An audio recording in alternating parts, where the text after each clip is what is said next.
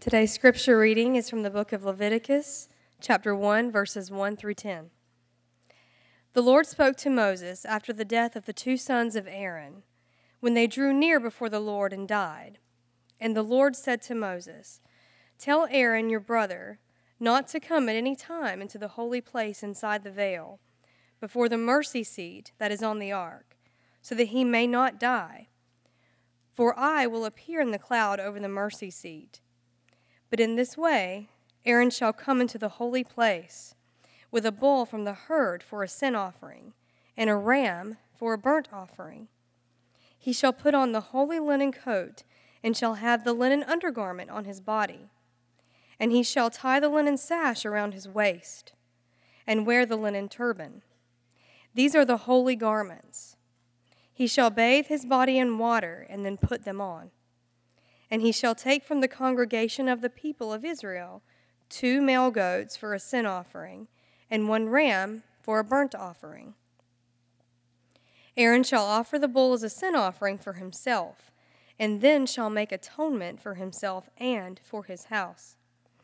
Then he shall take the 2 goats and set them before the Lord at the entrance of the tent of meeting. And Aaron shall cast lots over the 2 goats, 1 lot for the Lord, and the other for Azazel. And Aaron shall present the goat on which the lot fell for the Lord, and use it as a sin offering. But the goat on which the lot fell for Azazel shall be presented alive before the Lord, to make atonement over it, that it may be sent away into the wilderness to Azazel. This is the word of the Lord. I want to let you know we are celebrating communion this morning, the Lord's Supper, and so the message will be a little bit shorter than usual. As is always the case when we have communion, we like to take the opportunity to pray with you and for you. We feel that way every Sunday. We never want you to leave a service here feeling like you needed to have someone pray with you or pray for you, but particularly when we celebrate communion, we build time into the end of the service. So there'll be folks at the tables in the front and also the tables in the back who are prepared to pray for you. So after you take communion, if you choose to take communion, that is, we consider it an honor to pray for you. So just give you that heads up this morning before we get to that time. We're continuing our series today that we've called One Story. By one story, we mean that we're looking at the entirety of Scripture, Genesis to Revelation, and looking at the one key idea in Scripture. A lot of people view the Old and New Testaments as 2 very separate, very different, even contradictory collections of writings. But in fact, the Bible is a unified whole. All Scripture from Genesis to Revelation, all 66 books, 39 in the Old Testament, 27 in the New, fit together like the beautifully designed pieces of a wonderful puzzle, revealing God's one story plan for His people. Now, someone may ask, well, can't you be a Christian without reading the Old Testament? And surely you can, but I like the illustration that David Holcomb shared with me this week. He said it'd be kind of like coming into a movie when it's 3/4 over. You would get to see the wonderful conclusion, but you would miss all that had gone before it. So the Old Testament is important. The Old Testament prepares the way for the New Testament. The law of God prepares the way for the gospel of God. Now, we're going to look at a book this morning that is one of the most readily dismissed by skeptics of all the books in the Bible. And I'm talking about the book of Leviticus. Perhaps it's so readily dismissed because there are a number of laws in Leviticus that don't make a lot of sense to us today. There are also prohibitions of a variety of sexual practices that people look down on. But I must admit, I have never really looked forward to reading the book of Leviticus. When I get to that point in my read through the Bible in a year plan, I'm always kind of glad to finish the book of Leviticus, and that's the case with a couple of other Old Testament books. Nevertheless, it does play a very important role in God's one-story plan. Now, the word Leviticus comes from the word Levite or Levi, and it literally means things concerning the Levites. The Levites were descendants of Levi, and they were priests in temple worship. In fact, those directly descended from Aaron, the brother of Moses, were those who offered sacrifices, and those who weren't directly descended of Aaron assisted in other ways in temple worship. So the entire book of Leviticus is about forms of worship, the offering of sacrifices by the various Levitical priests. Much of Leviticus focuses on these sacrifices. We're going to be looking today at Leviticus chapter 16, where we see that Old Testament sacrifices highlighted the holiness of God. Now, chapter 16 begins with some interesting words Amanda read just a moment ago, that the Lord spoke to Moses after the death of the two sons of Aaron when they drew near before the Lord and died. Now, what's that all about? To answer that question, we'd have to go back to Leviticus chapter 10, where something unusual happens. At the beginning of Leviticus chapter 10, we read about the two sons of Aaron. Now, Nadab and Abihu, the sons of Aaron, each took a censer and put fire in it and laid incense on it and offered unauthorized fire before the Lord, which he had not commanded them. And fire came out from the Lord and consumed them, and they died before the Lord. Then Moses said to Aaron, "This is what the Lord has said. Among those who are near me, I will be sanctified." And that means to be regarded as holy, to be sanctified. "And before all the people, I'll be glorified." Well, wow. That seems like a pretty severe judgment, doesn't it? Nadab and Abihu, they approach God.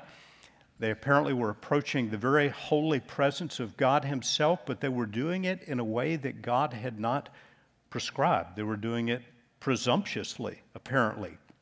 We don't get a lot of detail about it, but we see very clearly that it's a fearful, awesome thing to approach the very presence of the holy God, and it can't be done presumptuously. It's got to be done in the way that he prescribes.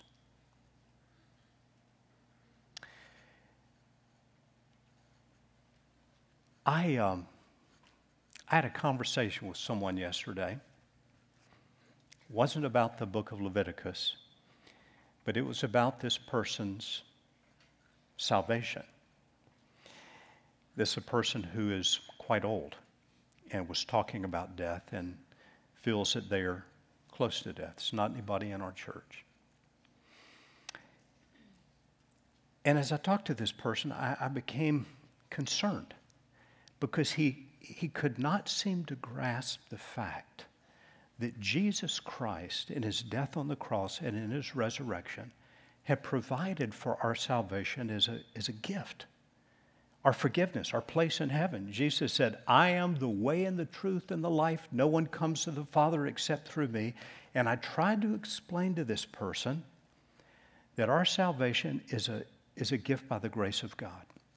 For by grace you've been saved through faith, and that not of yourselves. It is the gift of God, not as a result of works.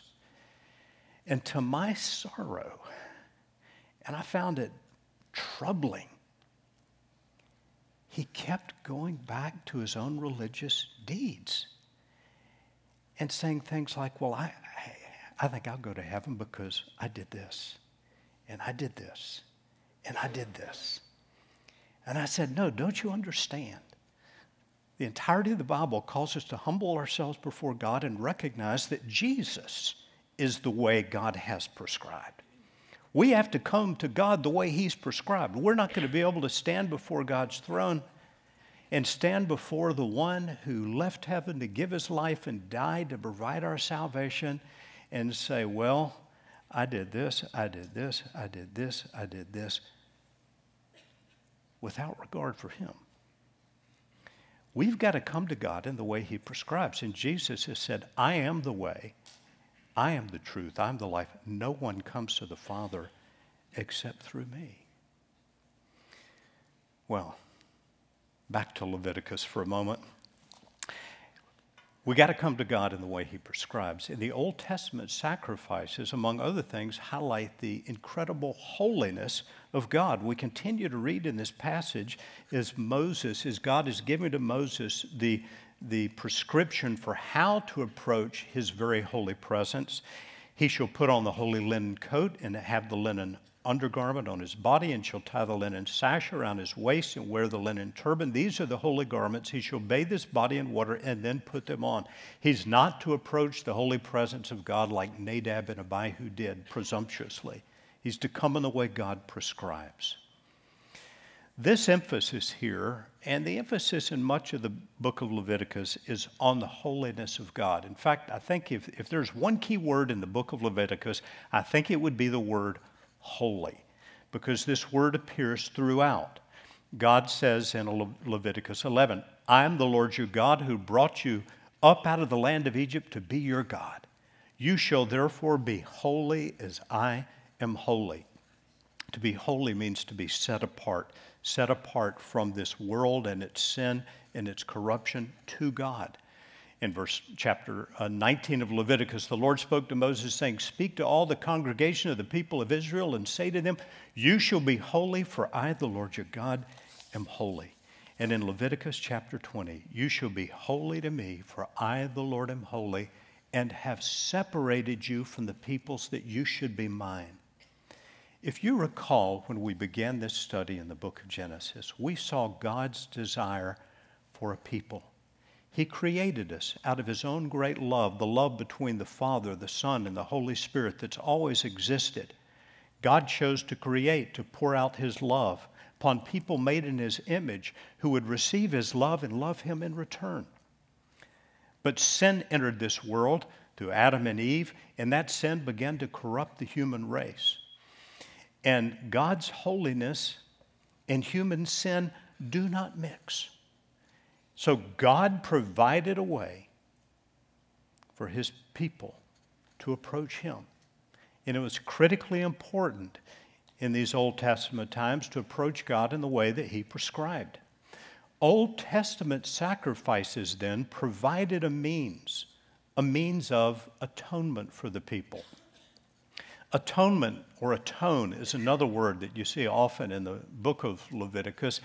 And here, in chapter 16, God is instituting what would later be known as the Day of Atonement, an annual sacrifice offered for the sins of the Israelites.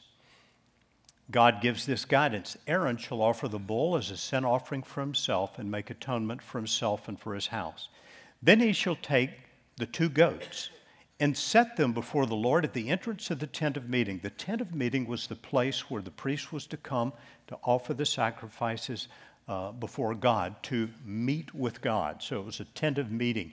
And Aaron shall cast lots over the 2 goats, one lot for the Lord and the other lot for Azazel. And Aaron shall present the goat on which the lot fell for the Lord and use it as a sin offering. That is, he would slay the goat, the blood would be poured out as an atonement for sin. But the goat on which the lot fell for Azazel shall be presented alive before the Lord to make atonement over it, so that it may be sent away into the wilderness to Azazel. Now, later in the chapter, in verse 20, we read these words about this goat that Aaron's placing his hands on the head of. When he has made an end of atoning for the holy place in the tent of meeting and the altar, he shall present the live goat. And Aaron shall lay both hands on the head of the live goat and confess over it all the iniquities of the people of Israel and all their transgressions, all their sins. And he shall put them on the head of the goat and send it away into the wilderness by the hand of a man who is in readiness. The goat shall bear all their iniquities on itself to a remote area. He shall let the goat go free in the wilderness. Now, what in the world is happening here? We think of a scapegoat as somebody blamed for somebody else's mistake, but it also carries this idea here of a substitute. It's amazing, by the way, how many English words have their origin in the Bible, and I suspect that's true with the word scapegoat. Don't know that for sure. But can you just visualize this for a moment? Aaron has offered the one goat for the sins of the people, for the Israelites, and now he's placing his hands on the head of this goat. And he starts confessing the sins, all the sins of the Israelites. His hands are on the head of the goat, and he's confessing their immorality. He's confessing all of the violence, the slander, the lying, the greed, the covetousness. He's confessing it on the head of this goat. And there's a man standing here ready, when Aaron is done with the confession of sin, to take the goat, and he leads it out into a desolate place and lets it go free. What in the world is happening there? God is giving his people this picture of a substitute for their sin, carrying their sin away, taking it away from them. An animal rather than a human being. Now, some may ask this question: why the need for innocent animals to be killed in the first place? Because one of the bull and the first goat, they were slain, and the blood of these animals was shed. Why would God require the killing of an innocent animal? And I think, in two words, the answer is his mercy. His mercy.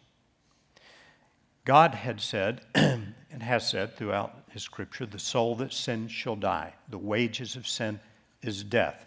But in Leviticus 17, in verse 11, we read these words: For the life of the flesh is in the blood, and I have given it for you on the altar to make atonement for your souls. It is the blood that makes atonement by the life. In other words, in his mercy, God, who is infinitely holy, because of human sin, is allowing the judgment for our sin, for human sin, to be atoned for, not by the human's death, but by the death of an animal. Well, doesn't God love animals too? Of course he does. God created the creatures of this world, the birds, the fish of the sea. But a human being is of far, far more value to God than an animal. The Bible makes it clear. Jesus, when he was teaching a Sermon on the Mount, said, look at the birds of the air. Your Father feeds them. He takes care of them. And he says to the people then, are you not of more value than they? Human life is precious to God because a human being is made in the image and likeness of God. Human being is capable of communion, fellowship with God. A human being, through faith in Jesus, can actually receive the very Spirit of the living God and be a temple for the Holy Spirit of God. A human life is precious. Now, God is allowing atonement to be made by the shedding of the blood of an animal. The word atonement, another word often used here, comes from a verb, kippur, to wipe clean. Some give it the meaning of a covering over of sin. The English word atonement dates to William Tyndale from the 16th century and carries the idea of at-one-ment, being reconciled with God. But this guidance given to Moses, Aaron, in Leviticus chapter 16, instituted what became known as the Day of Atonement. And this was to be an annual day of sacrifice. The last verse of this chapter, chapter 16 of Leviticus, reads, and this shall be a statute forever for you, that atonement may be made for the people of Israel once in the year because of all their sins. So we see these Old Testament sacrifices highlighting the holiness of God and providing a means of atonement for the people so they could safely live in the presence of a holy God. But they are pointing to something else. They're pointing to something far, far greater than themselves. Old Testament sacrifices pointed to the one great final sacrifice, and that, of course, is the death of Jesus on the cross.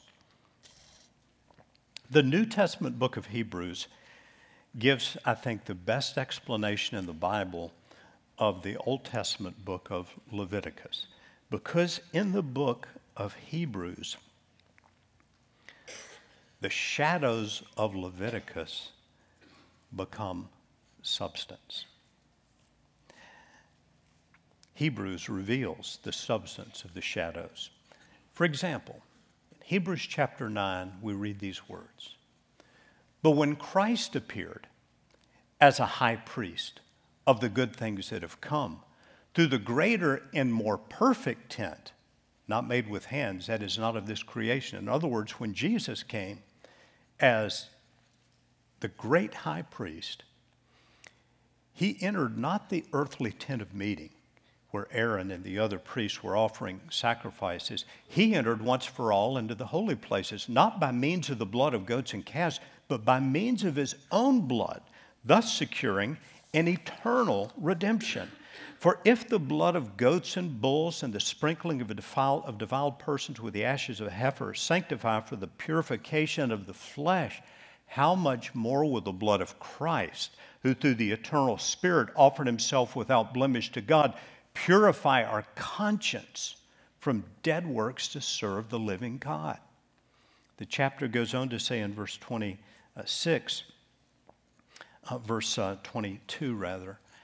indeed, under the law, speaking of the Old Testament law, almost everything is purified with blood, and without the shedding of blood, there's no forgiveness of sins.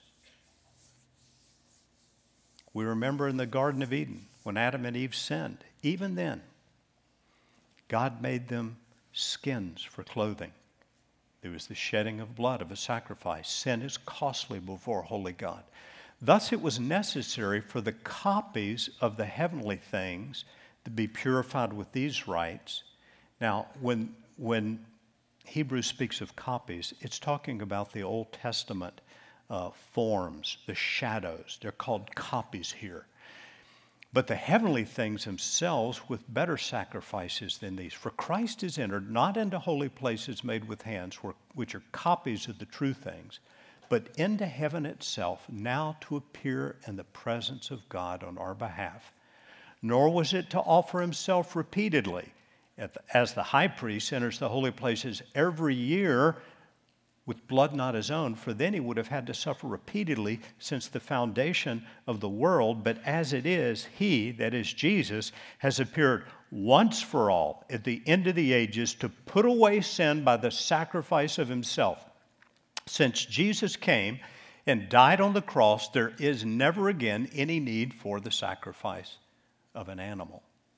And just as it is appointed for man to die once, and after that comes judgment, so Christ, having been offered once to bear the sins of many, will appear a second time, not to deal with sin, but to save those who are eagerly waiting for him. Now, let's look back on that, and it might help to view it in the form of a chart. The shadows and the substance. The shadows are these Old Testament forms, the sacrifice. The substance revealed in the New Testament is Jesus.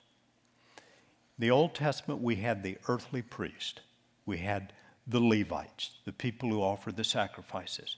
But in the New Testament, we're told we have a great high priest who's passed through the heavens, Jesus, the Son of God.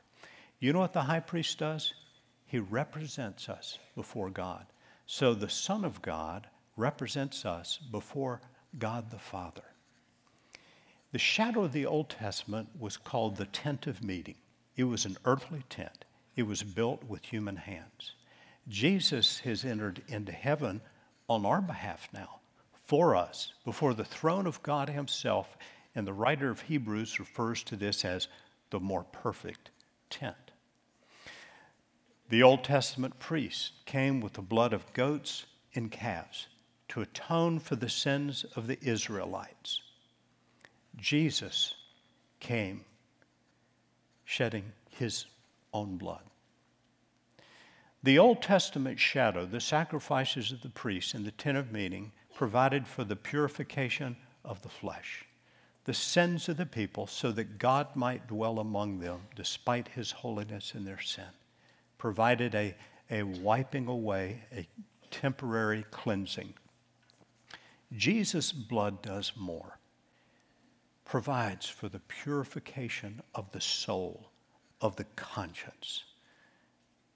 Jesus pays for all of our sin and credits us with his own righteousness, his own right standing with the Father. The Old Testament shadows were repeated sacrifices.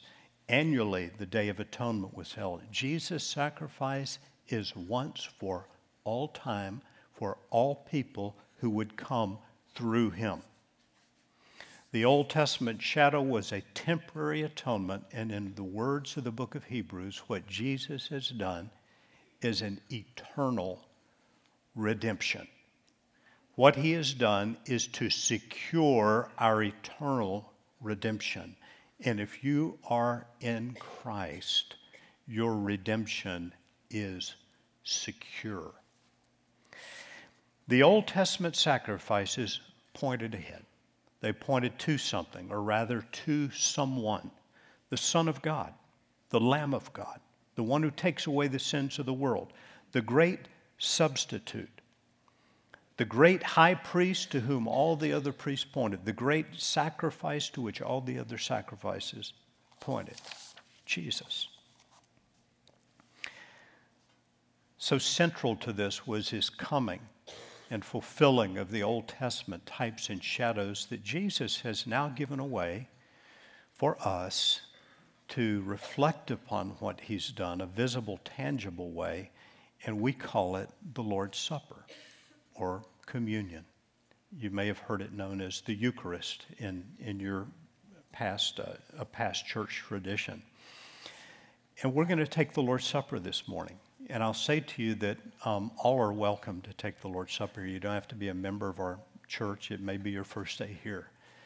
I do want to say this, though. In light of the teaching of the Apostle Paul, we must consider that it's a significant and serious thing to take the Lord's Supper. We need to understand what it means, and we need to have personally received what Jesus has done for us. Look at the words on the screen from 1 Corinthians chapter 11 just for a moment. The Apostle Paul writes, "For I received from the Lord what I also delivered to you, that the Lord Jesus, on the night when he was betrayed, took bread, and when he had given thanks, he broke it and said, 'This is my body, which is for you. Do this in remembrance of me.' In the same way also he took the cup after supper, saying, 'This cup is the new covenant in my blood. Do this as often as you drink it in remembrance of me. For as often as you eat this bread and drink this cup, you proclaim the Lord's death until he comes.'" This holy thing, communion, reflects on what Jesus has done, but it reminds us to look ahead to his second coming, to the great wedding supper of the Lamb spoken of in the book of Revelation. And then we're called to examine ourselves. "Whoever therefore eats the bread or drinks the cup of the Lord in an unworthy manner will be guilty concerning the body and blood of the Lord. Let a person examine himself then, and so eat of the bread and drink of the cup."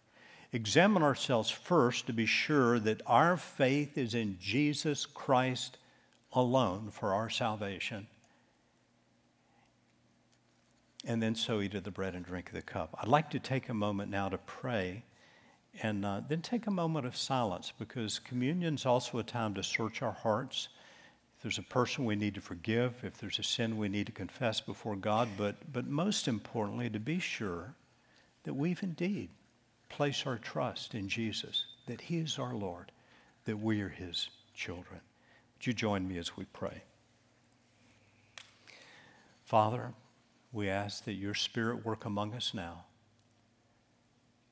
Guide us to partake of communion in the way that is right in your eyes. And I pray for your people to receive all the benefits of this holy thing we call the Lord's Supper, that you bring each person here renewal of faith, encouragement by the Holy Spirit, healing for body and soul, in the name of Jesus.